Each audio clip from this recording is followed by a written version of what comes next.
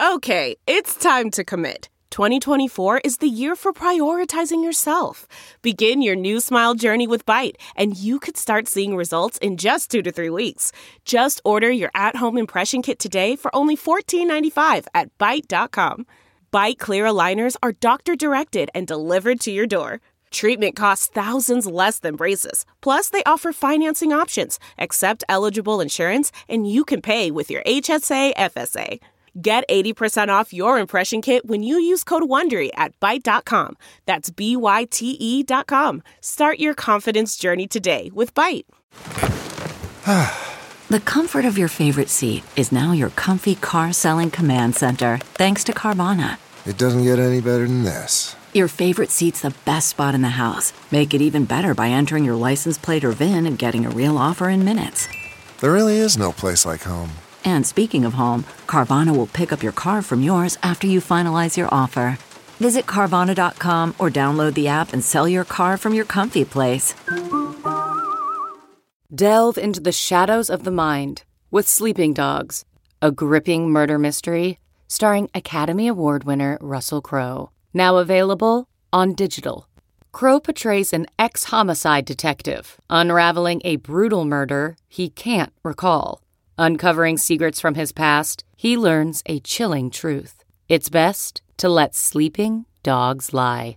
Visit sleepingdogsmovie.com/Wondery to watch Sleeping Dogs, now on digital. That's sleepingdogsmovie.com/Wondery. Welcome to episode 382 with my guest, singer-songwriter Chris Smither.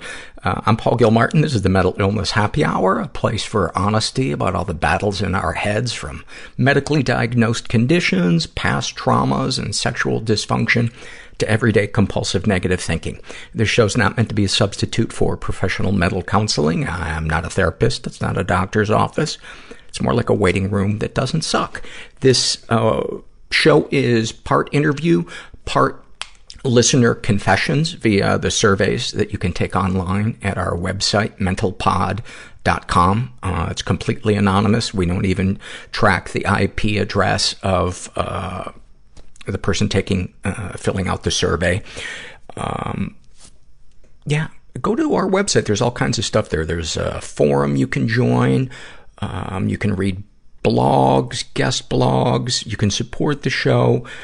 You can see the archive of past episodes. Goes all the way back to 2011 when we started.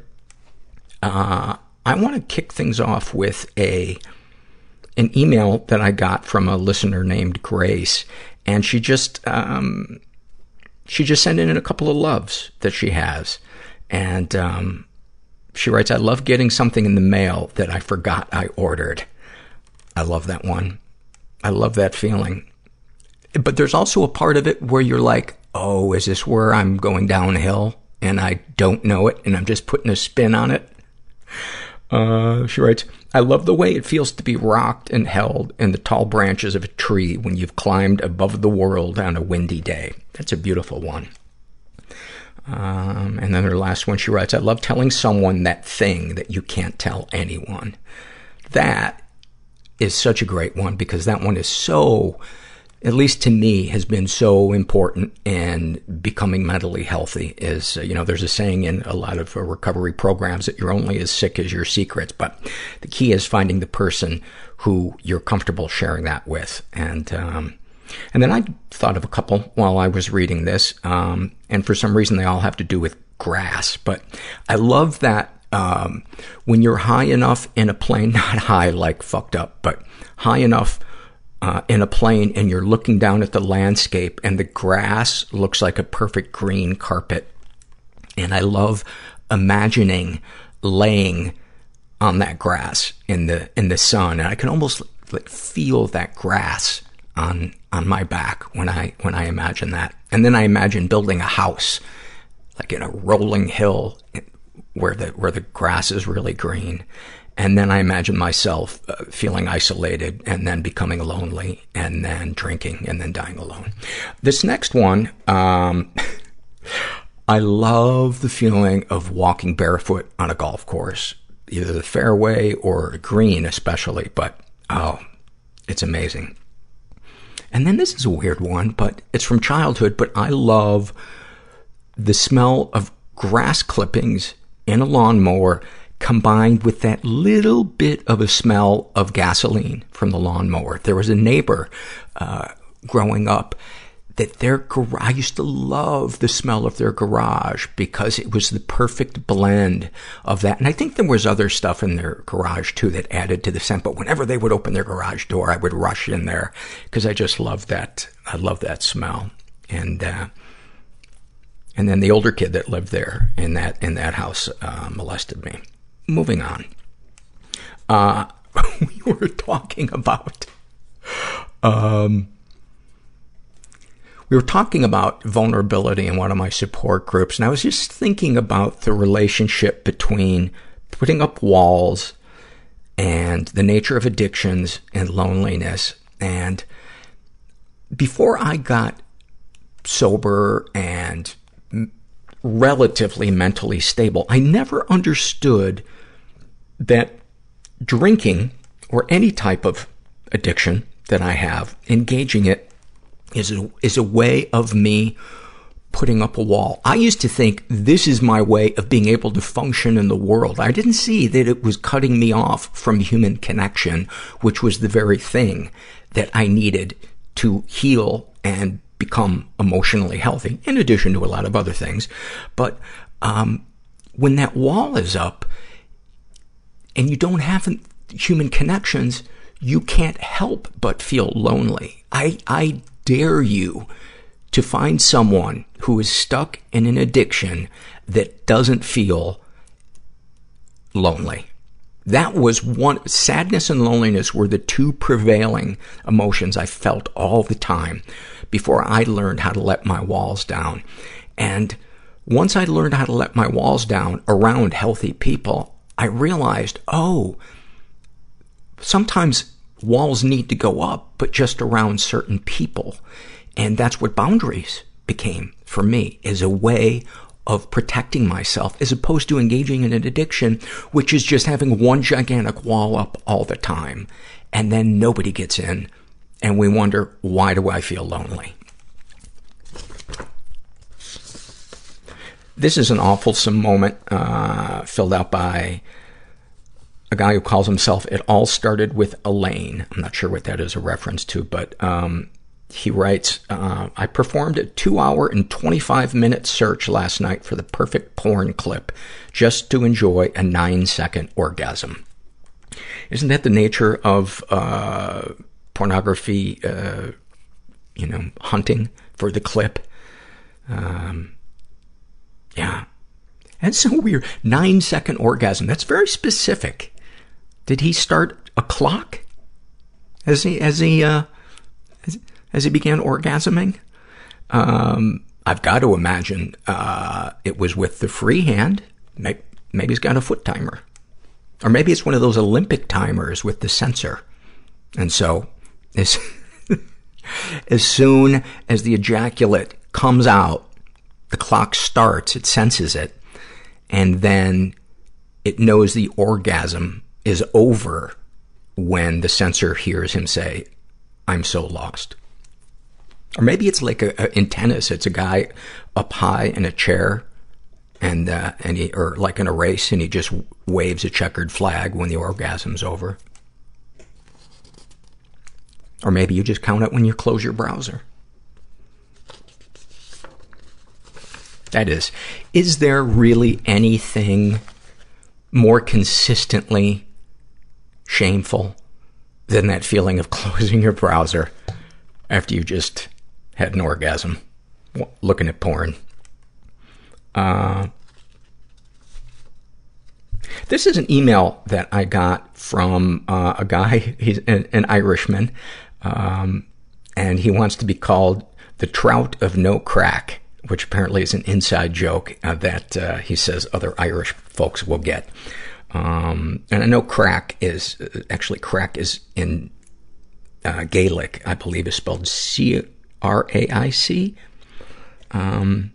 Anyway, He writes, Paul, glad to hear you're making it over to Ireland. The comment you made during the opening of the podcast with Melissa Broder, that Northern Ireland is technically not Ireland, made me cringe a little. In my defense, when I said that, what I meant was from the perspective of somebody who would be traveling to Northern Ireland and that they would be going through the English government at customs, stuff like that. I personally believe that Northern Ireland belongs to the Republic of Ireland and that it's currently being occupied by the British government and that it was taken by force. And it's been hundreds of years of oppression of the underclass by the elite.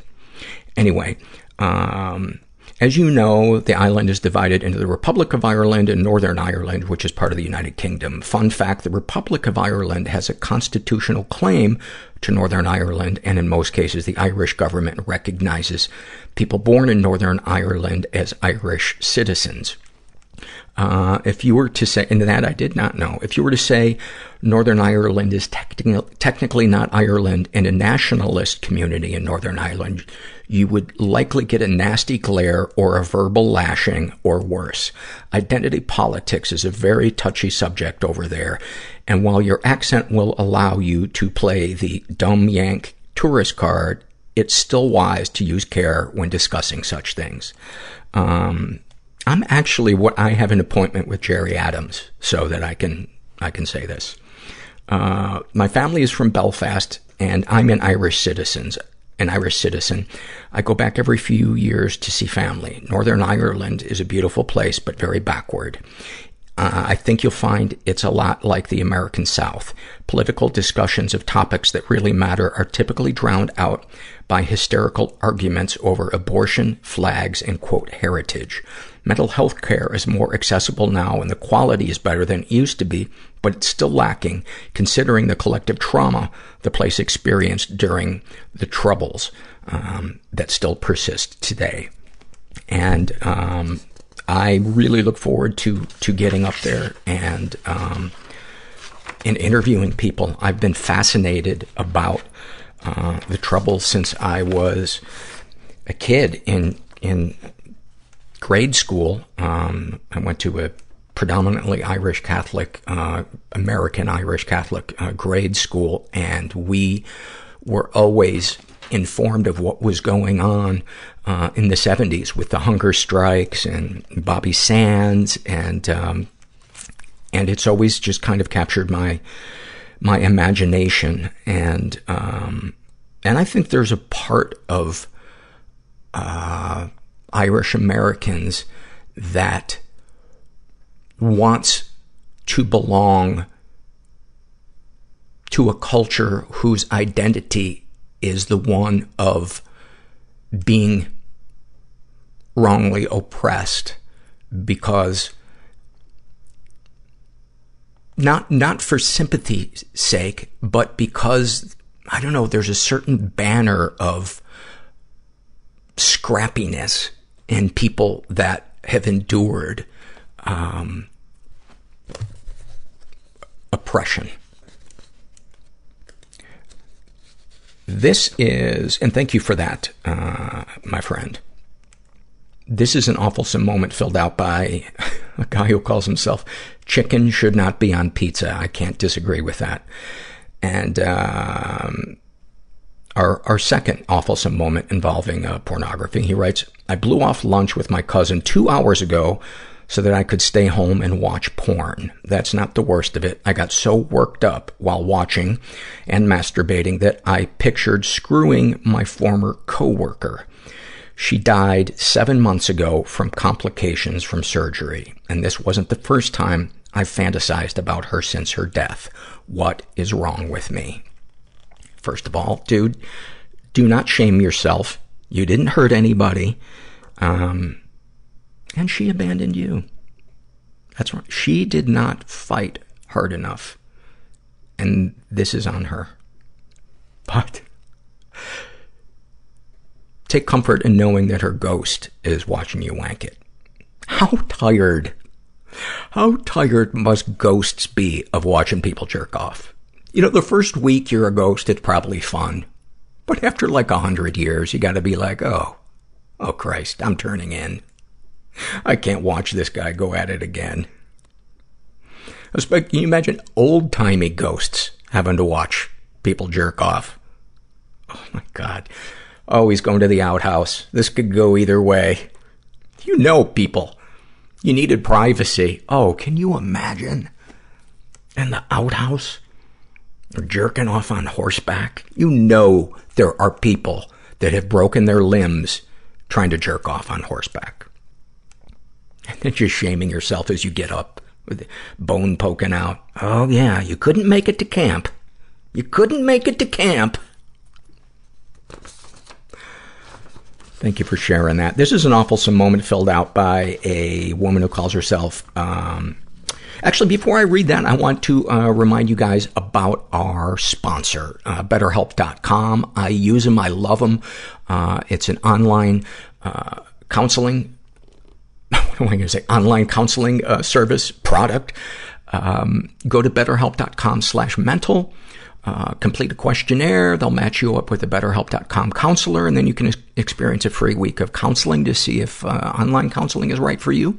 You need to be over 18, and you can communicate with your therapist through email, live text, chat, phone, video, whatever works for you, and often multiple times a week if you need to, for the same price as a lot of places would charge you to just do it once a week.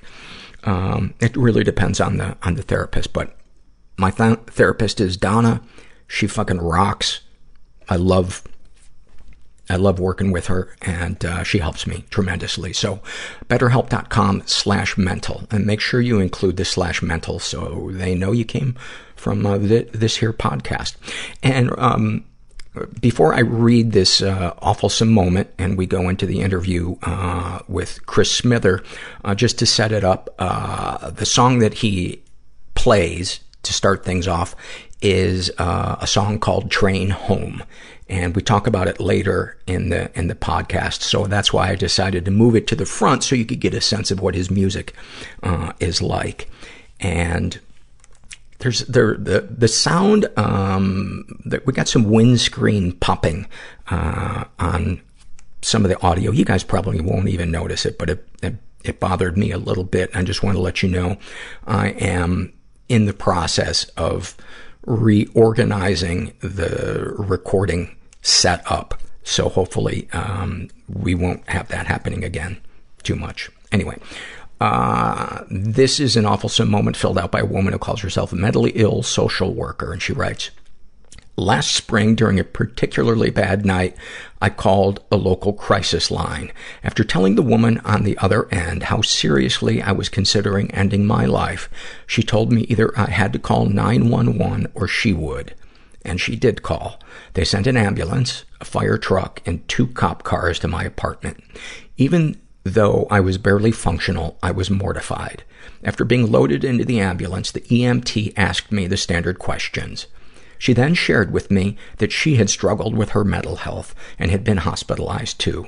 She told me that it gets better and unclipped a wristband she had had on her backpack, and she handed it to me. It said, "It's okay not to be okay. Have hope."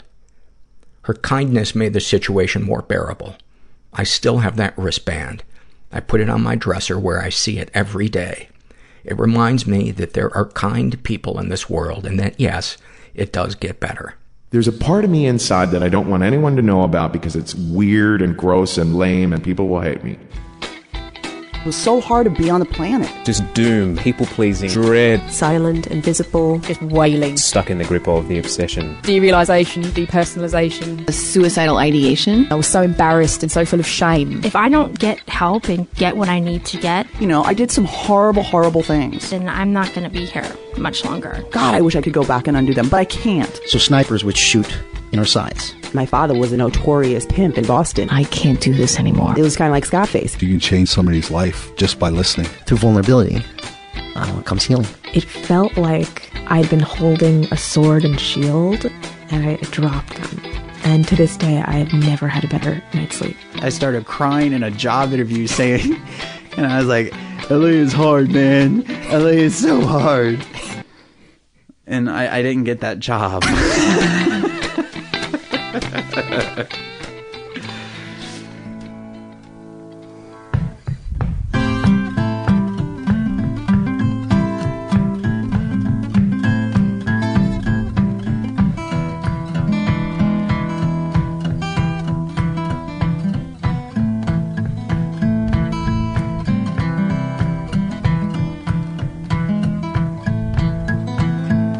You take a look inside, I got nothing left to hide. Take me as I am, not what I wanna be. Why we'll never know, we passed that long ago. Is and was is all we ever gonna be. He's almost shade down by the river, feels a breath that makes him shiver, takes a breath and makes the dive alone. But the dead don't get no vacation down in that subway station. The only break they take is to the bone, waiting on a train to take them home. Just waiting on a train to take them home. I don't think I see anything for me in visions of the past or the ever after. Now is what can be, all the rest is wait and see. Those prophets never hear that cosmic laughter.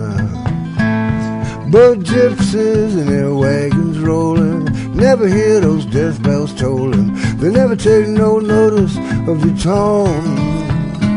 Yeah, but I do, and my pulse beats quicker. Scornful laughs and knowing snickers stop my heart and sink it like a stone. And I'm waiting on a train to take me home. I'm waiting on a train, yeah, to take me home.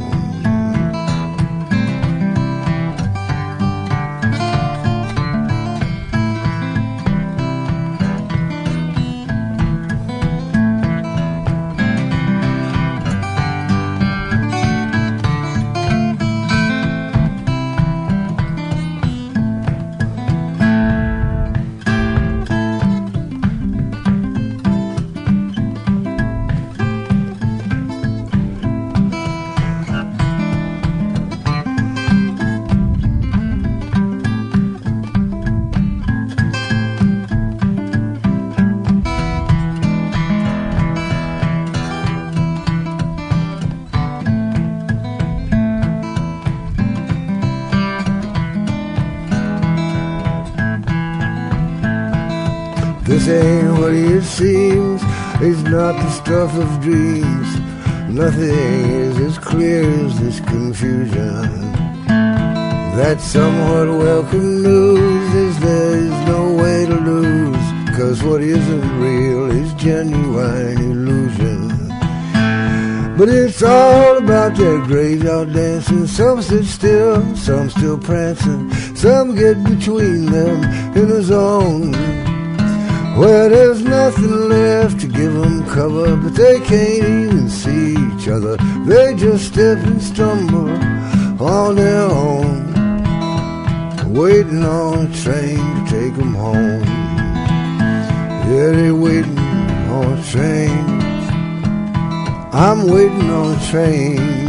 We're all waiting on that train to take us home.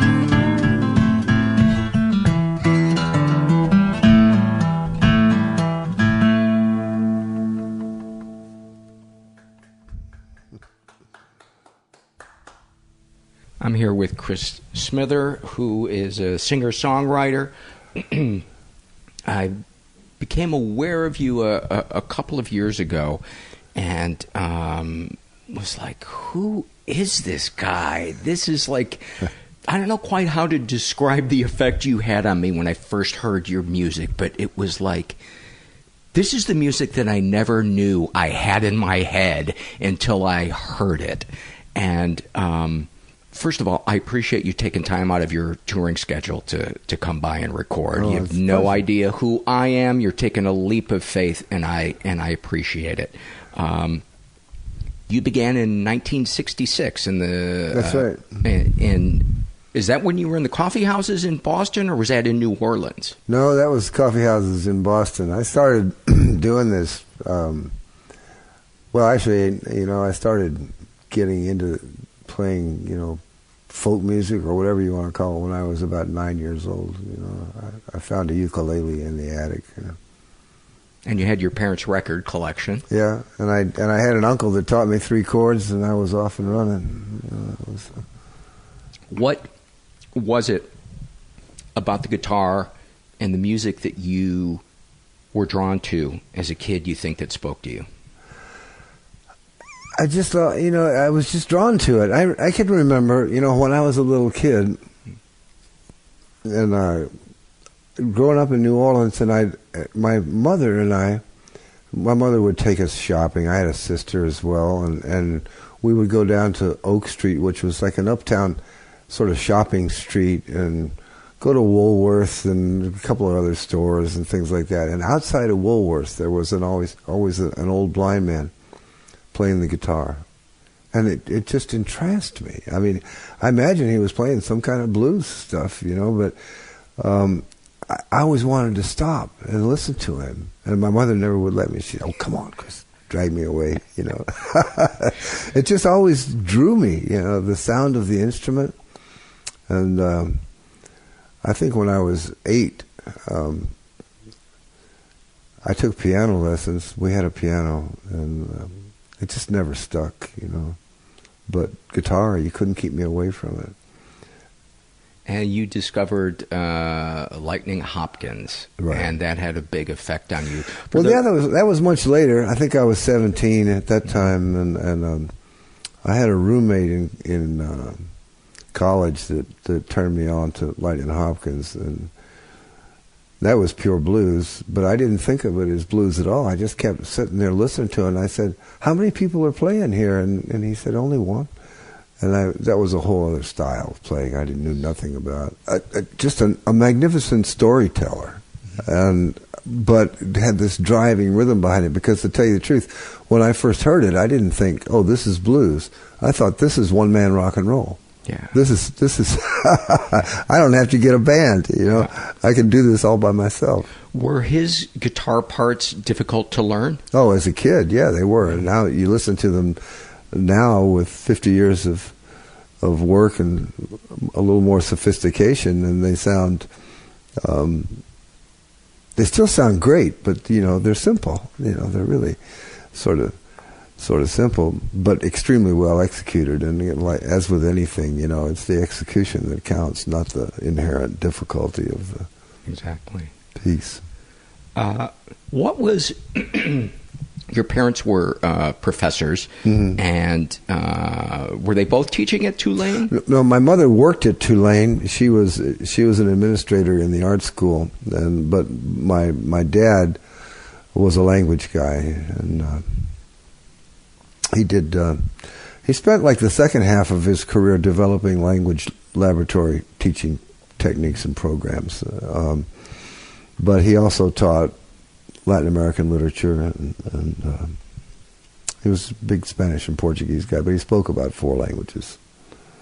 What are some vignettes from your childhood that you think are kind of emblematic of your emotional life, or kind of the emotional temperature of your house, or your view of the world, your view of yourself in it, to just give us a sense of your childhood or adolescence?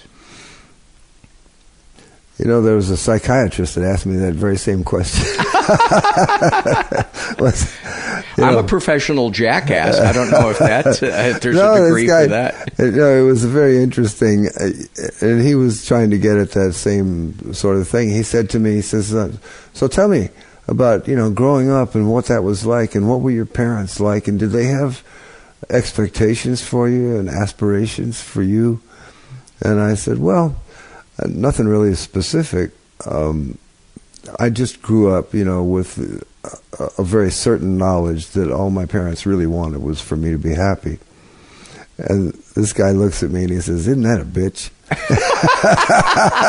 And I must have looked a little nonplussed, you know. So he continued. He said, "Well," he says, "you know, nobody gets through life without periods when they're totally miserable, when things are just totally wretched. And in your case, not only do you have to endure the misery, but you have to endure the realization that you're disappointing your parents. You're letting them down." So, you know, it's one of those questions about emotional upbringing. I was a happy kid. I really was. And I thought, really, that the vast majority of people grew up more or less the way that I did. You know, I had both parents. There was never a doubt in my mind that they loved me and that they had my best interest in mind. I mean, they may have chosen to certain. What's the word I'm looking for? They may have executed those passions less than ideally, but there was never any doubt as to what the intention was. And so it left me really with nobody but myself to blame for any screw-ups later on in my career. But, you know, there was something in what that psychiatrist said, because I know that in my 20s, in my early 20s, I never wanted to go home. I didn't want to go home until I had something to show. And it seemed like there was a whole period where it was just getting further and further away. I was getting sick, drinking all the time, you know, and then eventually that kind of paralyzed me. And it wasn't until I got out of that I really got back to the point where I could deliver to my parents the kind of reward that I kind of felt like they wanted, you know. And then we had a very good relationship. But it's always baffled me how you have to be like at least 40 years old before any of that stuff happens, you know. I have a daughter now. I didn't become a parent until I was 60 years old, and I keep telling my friends, I have to live to be 100 because, you know, your kids have to be 40 before they can forgive you.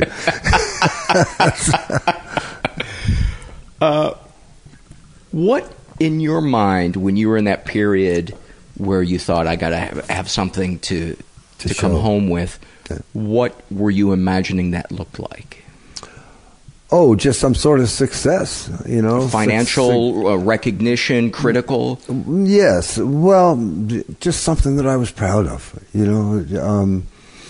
Had you recorded I had made a couple of records. I mean, my first record and my second record, I was quite happy to go home and show those off, you know. But,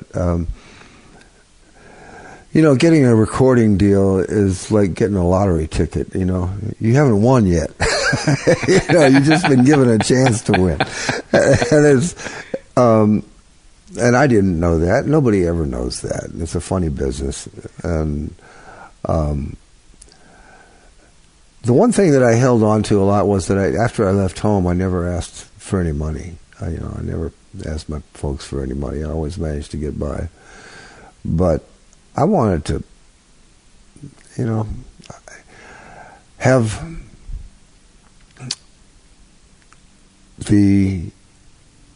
I wanted to look as though I were going somewhere. I guess, you know, that nothing was static, everything was moving, things were progressing. Gotcha. And you'll work hard to maintain that illusion if you have to. I'm going to assume that your parents had a work ethic that... oh, yeah. Yeah. Were you intimidated by their work ethic? I wasn't very intimidated by it. My father was somebody that I had to live up to. He was admired by all of his colleagues. It was apparent to me. It was totally visible and on display that people thought very highly of him. And I had to get there too. Yeah. Somehow. So let's talk about that then. Give me some vignettes of you starting out in the coffee houses in Boston. Bonnie Raitt, who has recorded your material, was a contemporary of yours. Yeah. Paint a picture of the scene in the mid-'60s. Oh, it was heaven. It really was. In the very beginning, it was just heaven. I left New Orleans and went to Boston totally on the say-so of Eric von Schmidt, who was a seminal figure in that sort of folk blues revival in the Northeast.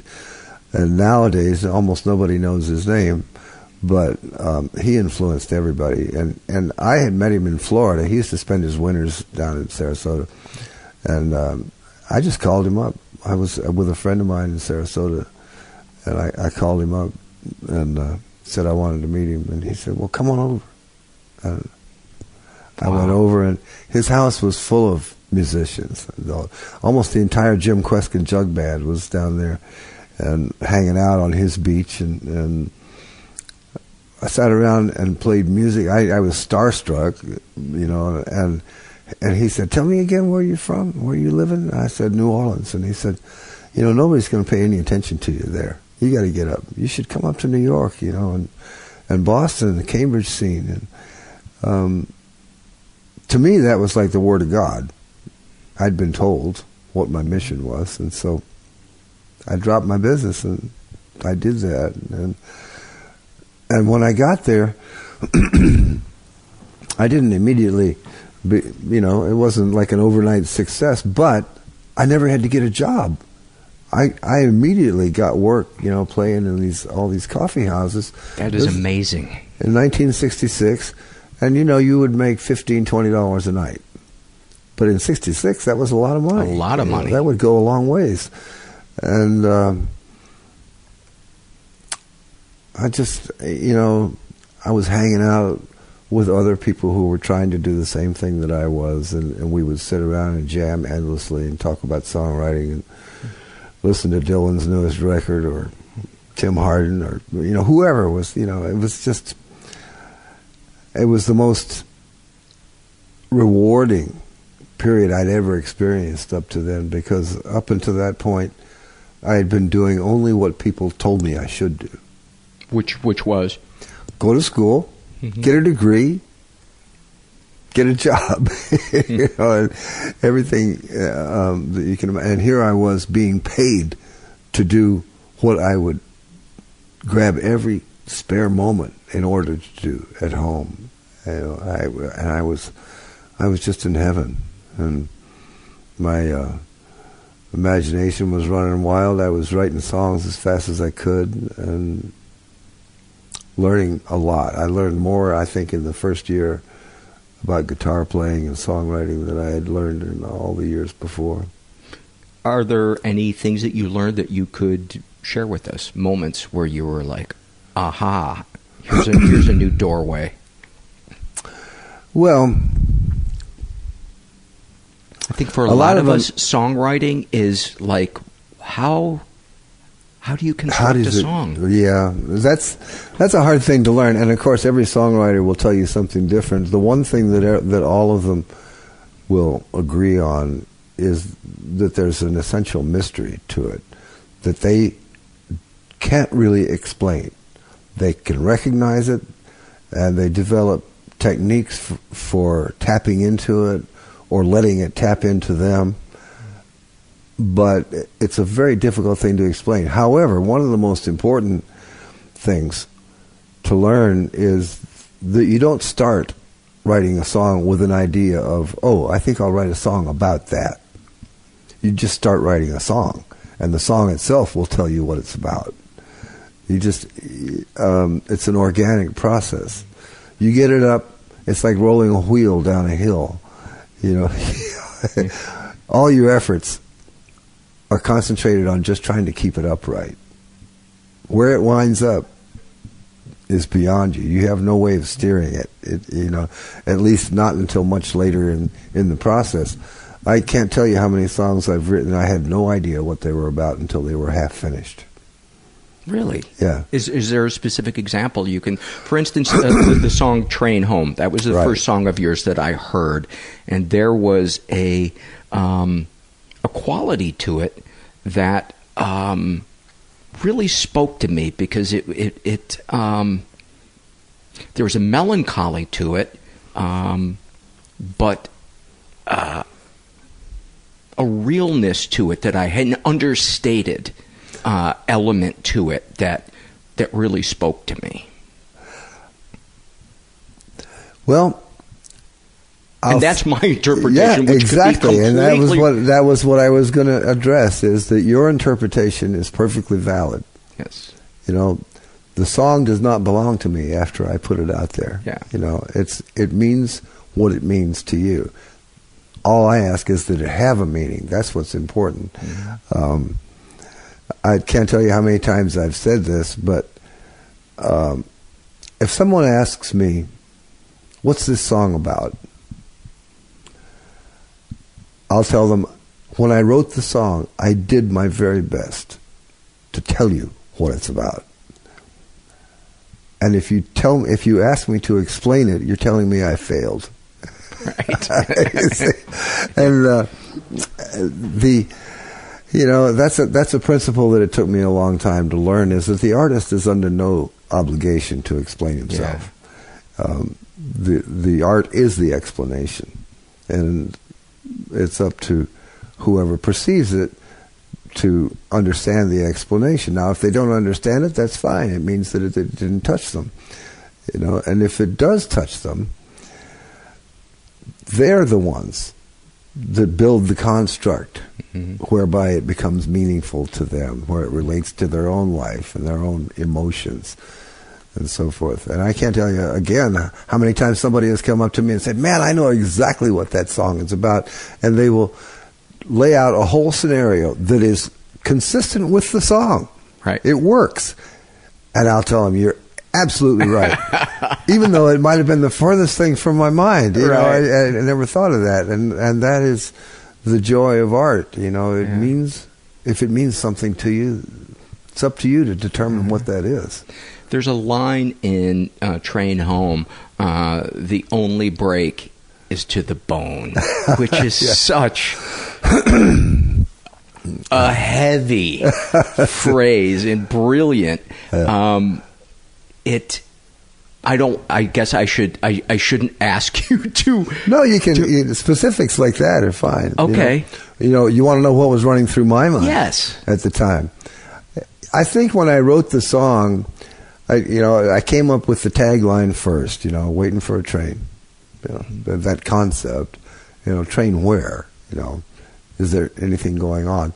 And at the time, although this hasn't, my own interpretation of it changes, you know, over time. And that song is at least 15 years old. I can't, remember exactly when I wrote it, but I was contemplating a sort of mid ground between life and death, you know, a transitional space that people once people exist in, and trying to find out what happens next, or if anything happens next. You know, when do the lights finally go out, or is there another light someplace? And so that lends the sort of, that's the air of confusion about it, you know, but it's totally consuming. I'm glad you asked about that line, because I was particularly pleased with it, at the time, because it's all consuming. You know, they're waiting for a train, but it's hard work. Mm-hmm. The waiting is hard work, and the only break they take is to the bone. Yeah. Talk about the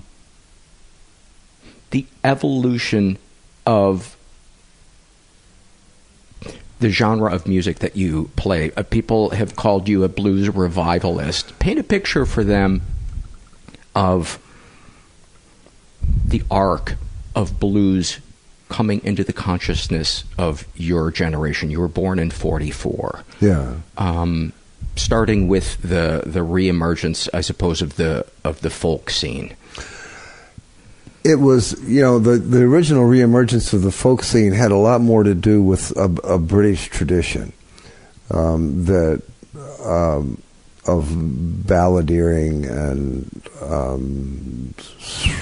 what would you call it? Maybe a troubadour of some sort, and that is reflected a great deal in mountain music, country, or what was called country then, and what people in those days called hillbilly music. And but it all comes out of a lot of it comes out of the an Anglo tradition or British Isles kind of thing. But it was influenced heavily by black music. Music that originates in Africa is probably the heaviest single influence in American pop music, always, to this day. The rhythms and rhyme schemes and so forth are just integral to it. You can't get away from it. And what happened in the folk revival that sort of began in the late 50s and continued heavily in the 60s it went in approximately the same way. It started with the British tradition, and then the blues guys got in. People who were listening to country blues wanted to get into the act, and space was grudgingly made for them at the table at first. And then it became sort of apparent that if there was going to be any kind of a crossover or commercial prospect to this music, it was the blues guys that were going to win, because it sounds like rock and roll. And that's where rock and roll came from. Rock and roll came from... Sped up blues. Well, it's not even sped up necessarily, but, it's, you've got this form that will drive your ideas home like a jackhammer. and it's inescapable. Was the folk revival at all a reaction to electrified music and rock and roll? I'm thinking in particular of Bob Dylan being booed at the Newport Festival for plugging in. Well, that's a lot more complicated question than it would seem to imply. I think that the folk revival originally was a reaction not against electrified music per se, but the total blandness of pop music at the time. Very sanitized, nothing below the belt. And it was, then you get Elvis, who re-energizes that now and puts all that stuff back in, and of course, who was Elvis listening to? He was listening to black blues guys. Right. That was what got him going. This is what stirs my blood. This is what I'm going to do. I bet it works for anybody. And the rather sanitized sort of early folk stuff gave way to the same thing. The Kingston Trio and people like that. Yeah, I mean, thank God for the Kingston Trio. If it weren't for the Kingston Trio, none of us would have any work. But at the same time, they weren't really digging in, and I'm not sure they understood. Oh, that's not fair. What am I saying? They probably did understand it, but they weren't pushing the boundaries. More pushing that's a good one.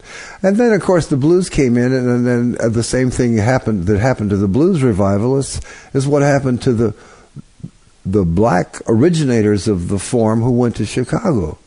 They realized the potential of electric instruments, Muddy Waters. The fact that the guitar could be as loud as a trumpet, and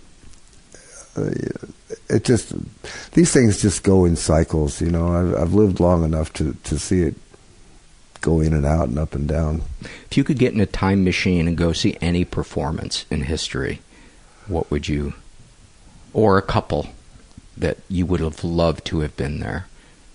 And not necessarily even a particular performance, but a performer in a certain period of time, or recording of a session.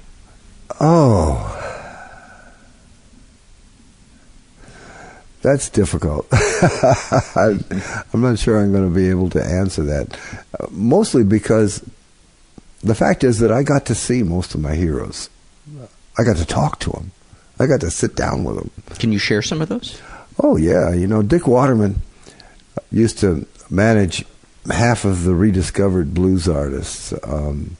Fred McDowell, Son House, Skip James, people like that.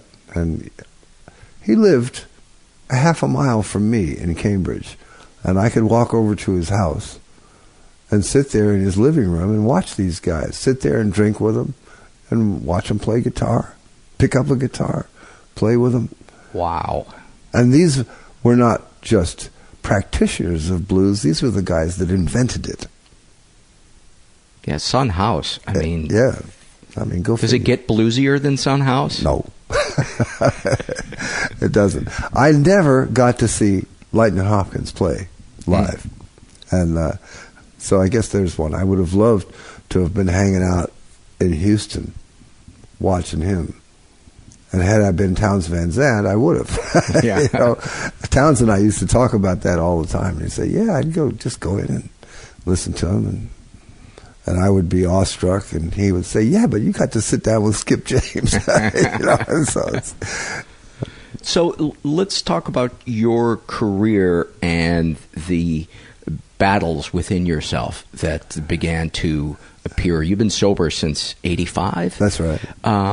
Talk about what the descent before you got sober looked like.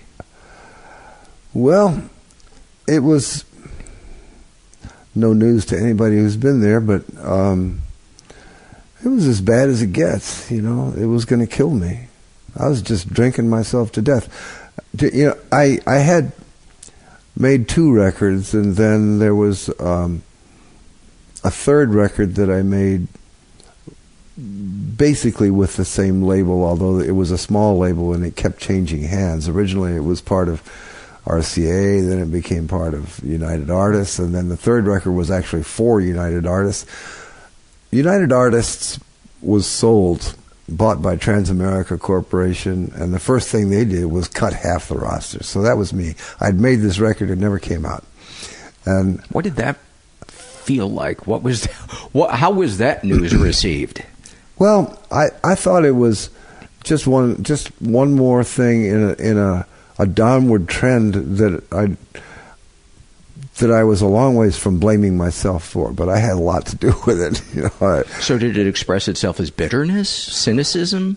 Yes, and disappointment, and a certain lack of faith in myself. Like, what's happening? Things were going really well. I was on the upward path, and I'm going to be a big success. Before you know it, I'll be a household word, and things were conspiring against me, and the only friend I had was a bottle of Jim Beam, and it was,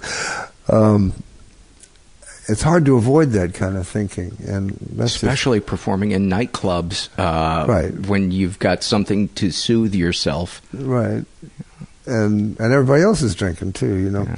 And it's a familiar refrain from anybody with substance problems.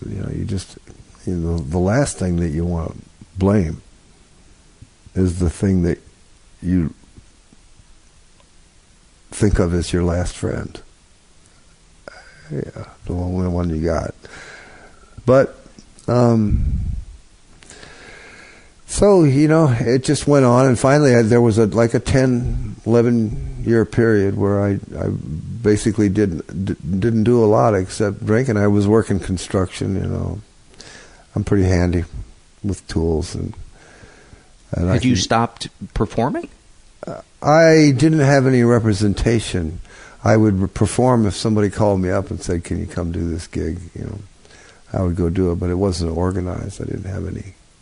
In your mind, had you gotten out of the business in terms of supporting yourself? Yeah, I I was, I was building houses, and to the point where it was pretty. I caught myself at one point and realized that I was thinking of myself as a non-musician. When I got sober, I guess I'd been sober for about a year and a half, and I was at a meeting of a support group, and this woman that I'd gotten to fairly friendly with, and I was talking to her a lot, over a period of about 6 months. And I went to a meeting, and she saw me, and she said, "Chris, I wanted to ask you." She says, "I've known you for 6 months. I have no idea what you do. What do you do?" And I said, "Oh, I'm a carpenter." And then I stopped because I was about to say I was a carpenter. And I said, "Actually, I'm a musician. Excuse me, I got to make a phone call." And I went and I called my boss, and I quit. What? I quit my job and I said, I got to get back into music. And but that shows you that I'd gotten to the point where I didn't think of myself as a musician anymore. But I was also cleared up enough to realize that wait a minute, this is pretty drastic. I got to do something. And was it difficult getting back into it? To a degree, yeah, it was. I'd made a hash of quite a few gigs, towards the end of it, and a lot of people were writing me off and saying, "Well, Chris, he was great, but he's in a world of trouble now, and it's not."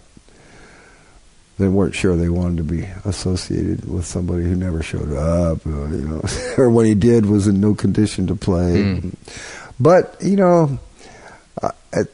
these things have a way of, it's sort of a serendipitous thing, when you get healthy again, people start showing up, they want to talk to you, people that you didn't know before, and they say, "Yeah, I'd like to, can we work together on this, and you think to yourself, where were you when I really needed you? Well, you weren't accessible then, and now you are, and they can see it, And once you get healthy, you realize that you can see it too. You realize when somebody's is an accessible person and when they're not.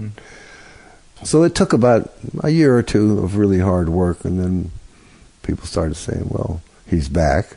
And then other people would say, who had never heard you, would say, "What do you mean? He's great." Was there a moment when you felt like I'm back in? Oh, there were several. There were several of those. I remember playing at the Philadelphia Folk Festival after I had finally gotten a record label to say, "Yeah, we'd like to make a record. We're not really sure how much we want to put into it. I tell you what, we'll... you make the record and we'll lease it from you, And even that they thought was kind of a heavy commitment. And then they came to see me perform at this folk festival, and Philadelphia was always a stronghold of mine. And I went to it was one of the smaller stages, not the main stage, but a rather large ancillary stage. And I came on stage, and there must have been 1,500 people sitting out there waiting, and they all cheered. And I played a killer set, and they were on their feet, and so many of them were going, "Welcome back! We're so glad to see you." And then I turned around, and the two record company executives that were there to see it had their jaws on the floor. They said, "Oh, okay, this might work." That's wow. I mean, and the difference is that in my former life, my attitude would have been, "That'll show you." And now my attitude was I was just grateful. Yeah, I was just so happy that something was working. What, for the person who's never experienced that personally, how can you describe one becoming the other? What happened within you for there to be that attitude change? Obviously, you weren't drunk anymore, which was a nice start, but as many people know, you can stop drinking, but that isn't necessarily going to change your attitude if that's all that happens. I think that is different for almost every person who experiences it, and they would all choose to explain it in a different way. But for me, I've always thought that it was the dawning of a sense of humility as opposed to pride. And I had always defended what I perceived as my person with a sense of pride. You know, I had pride in what I was doing. And the problem with pride is that it requires constant defense. You can never let your guard down, you know. Somebody's going to be in there poking holes at you, popping your balloon every little red hot second, and it takes an enormous amount of energy and attention and focus to protect it so that you can continue to feel that. Whereas an attitude of humility, however, to whatever degree you can achieve it, is an impregnable fortress. Nobody wants to run you over. Yeah. And it's, you know, it is a position of strength. Humility as a position of strength was a foreign concept to me, but when I first began to understand it was when I first realized that all the battles were within myself. I wasn't really fighting anybody else. You know, I was just fighting my own perception of how the world worked. So what got you to that place of humility other than taking the bottle away? Well, you know, the disease itself, the addiction itself will beat you down pretty good, you know, make you realize that, you know. But, you know, it was, you know, hanging out with people who had done it, you know, just listening. I mean, innumerable phrases, tips. Here's what you do, you know. Nothing, and there's nothing dramatic about it. It doesn't happen overnight. It takes years. Unlearning old habits. As you put it, you know, your model of how the world works no longer works. Mm-hmm. You got to build a new one. Was human connection a big element for you? Oh, yes, absolutely. Well, there were, you know, in a sense, there were no human connections before, not real ones. Because it was all about you? It was all about me, and it was all about, you know, getting involved in a real discussion about emotions and about feelings with somebody. I would think to myself, I can't say that, you know, because then they'll say this, and then I'll say this, and they'll say this, and you sort of, in your mind, you think you know where the whole thing is going to go. So you don't say anything. Then one day, after you start to clear up a little bit, you say, okay, I'll give it a shot, and you try talking, and lo and behold, what you get back is not what you expected. Mm-hmm. It doesn't matter what it was. It's not what you expected. Right. You know, and then all of a sudden you realize, you know, I can learn something here. Yeah. I don't know it all. I'm not in control. Which sounds like it would naturally lead to humility. Yeah. It's that, you know, okay, you know. I don't know everything. I don't know everything. I have some ideas. Let's see if they work. Yeah. Let's bounce them off somebody. Yeah. Did you find that exciting then, because the world, there were more things to discover? It wasn't exciting in and of itself, but it worked. Things were getting better. Mm-hmm. You know, things were getting better, and I would get excited about progress in my career. I didn't really get excited about my own changing perceptions. It's just that I felt better, you know. I felt like, either somebody new or somebody that I used to be a long time ago and I hadn't seen for quite a while. Mm-hmm. Is there a moment that you can recall where you experienced something that was really difficult and you were able to employ tools that you had learned in recovery? I can.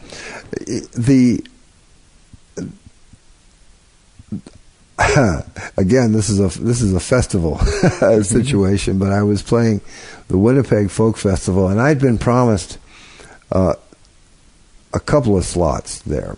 And one of them was a main stage appearance, which made me really happy because it's a good, very well run festival. It's very good, and the audiences are wonderful.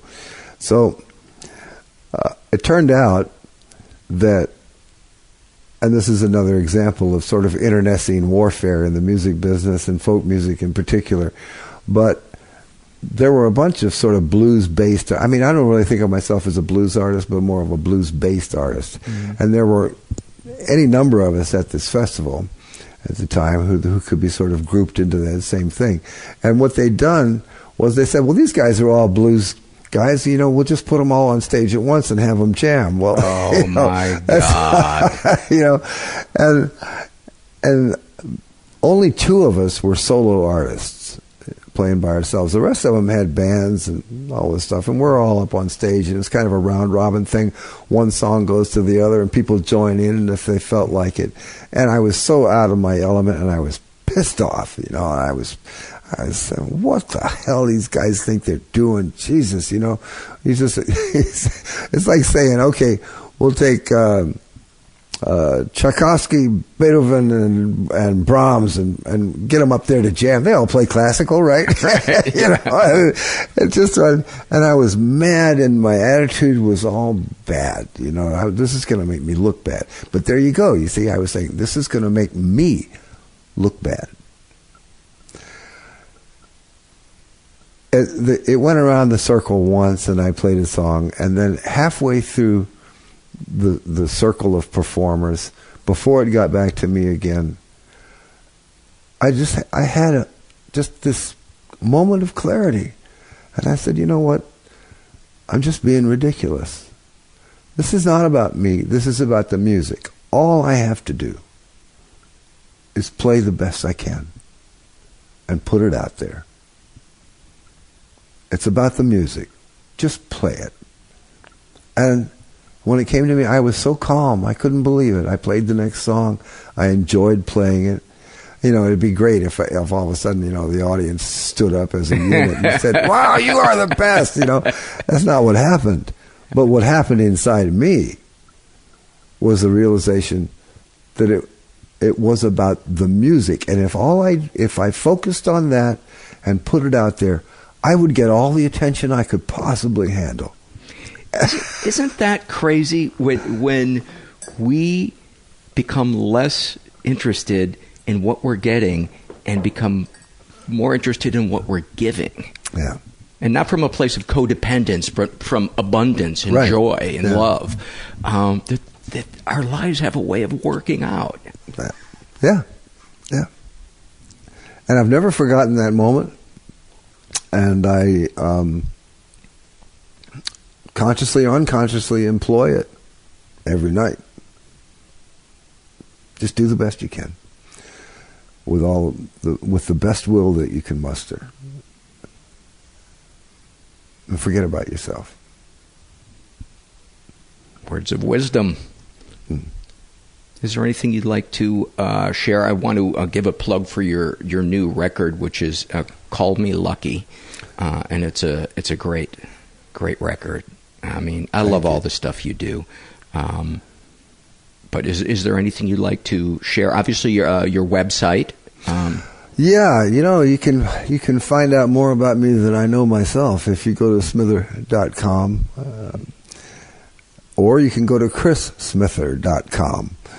Either one works, and there's also there's a Facebook page, which I will tell you, I do not deal with directly very often. It's handled for me, but it's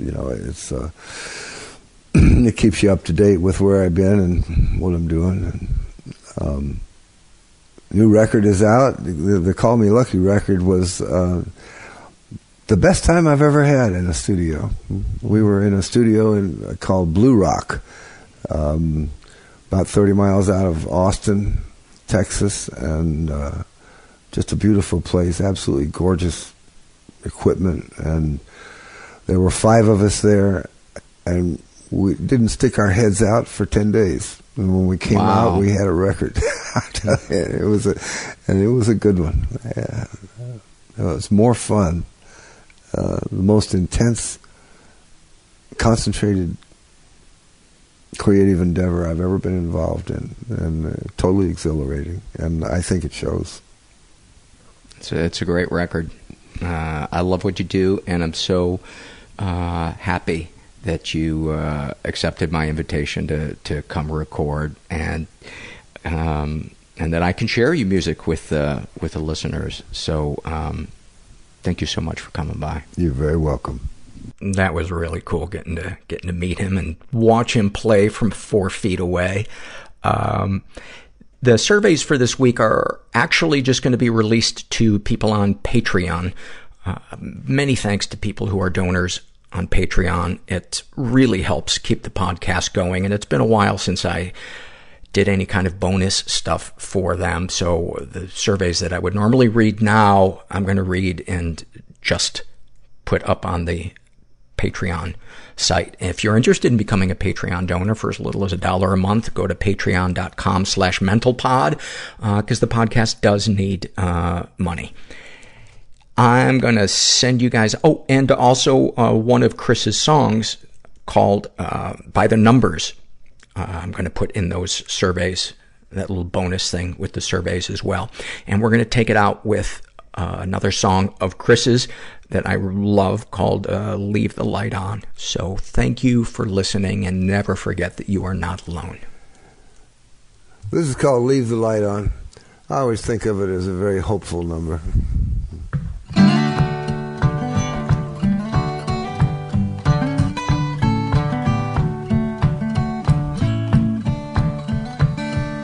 If I were young again, I'd pay attention to that little known dimension.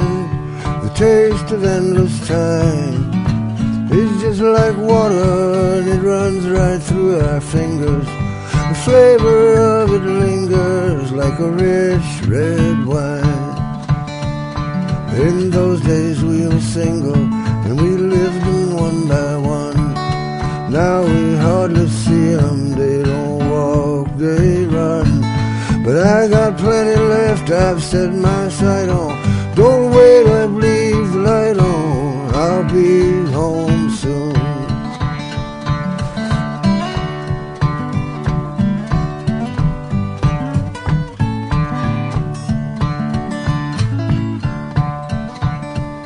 I'd never seen my life in such a hurry, but if I stop to worry, I get left behind. It's just a party, but you don't get invitations, and there's just one destination, you better be on time. For years we rhymed in couplets and sang them 2 by 2. Now we hardly rhyme at all, but here's a few. But if they hurt, there's bullets left to bite on. Don't wait up, leave the light on, I'll be home soon.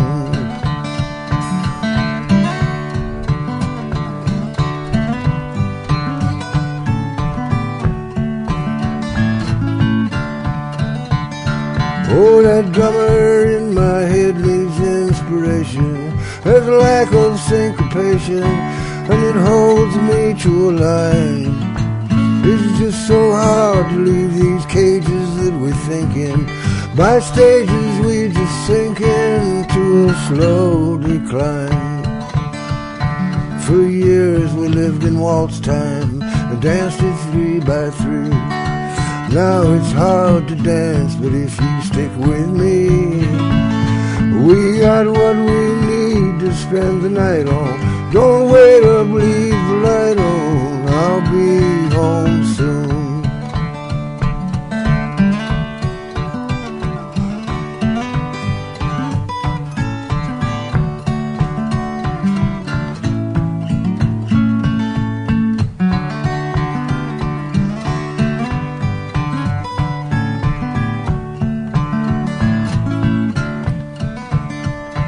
These races that we've run were not for glory.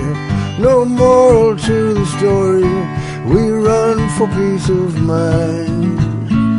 But the race we're running now is never ending. Pace and time are bending, and there's no finish line. I will live to be 100. I was born in 44. 27 left, but I ain't keeping score. I've been left for dead before, but I still fight on. Don't wait up, leave the light on. I'll be home soon. 'Cause I've been left for dead before, but I still fight on. Don't wait up, leave the light on. I'll be home soon.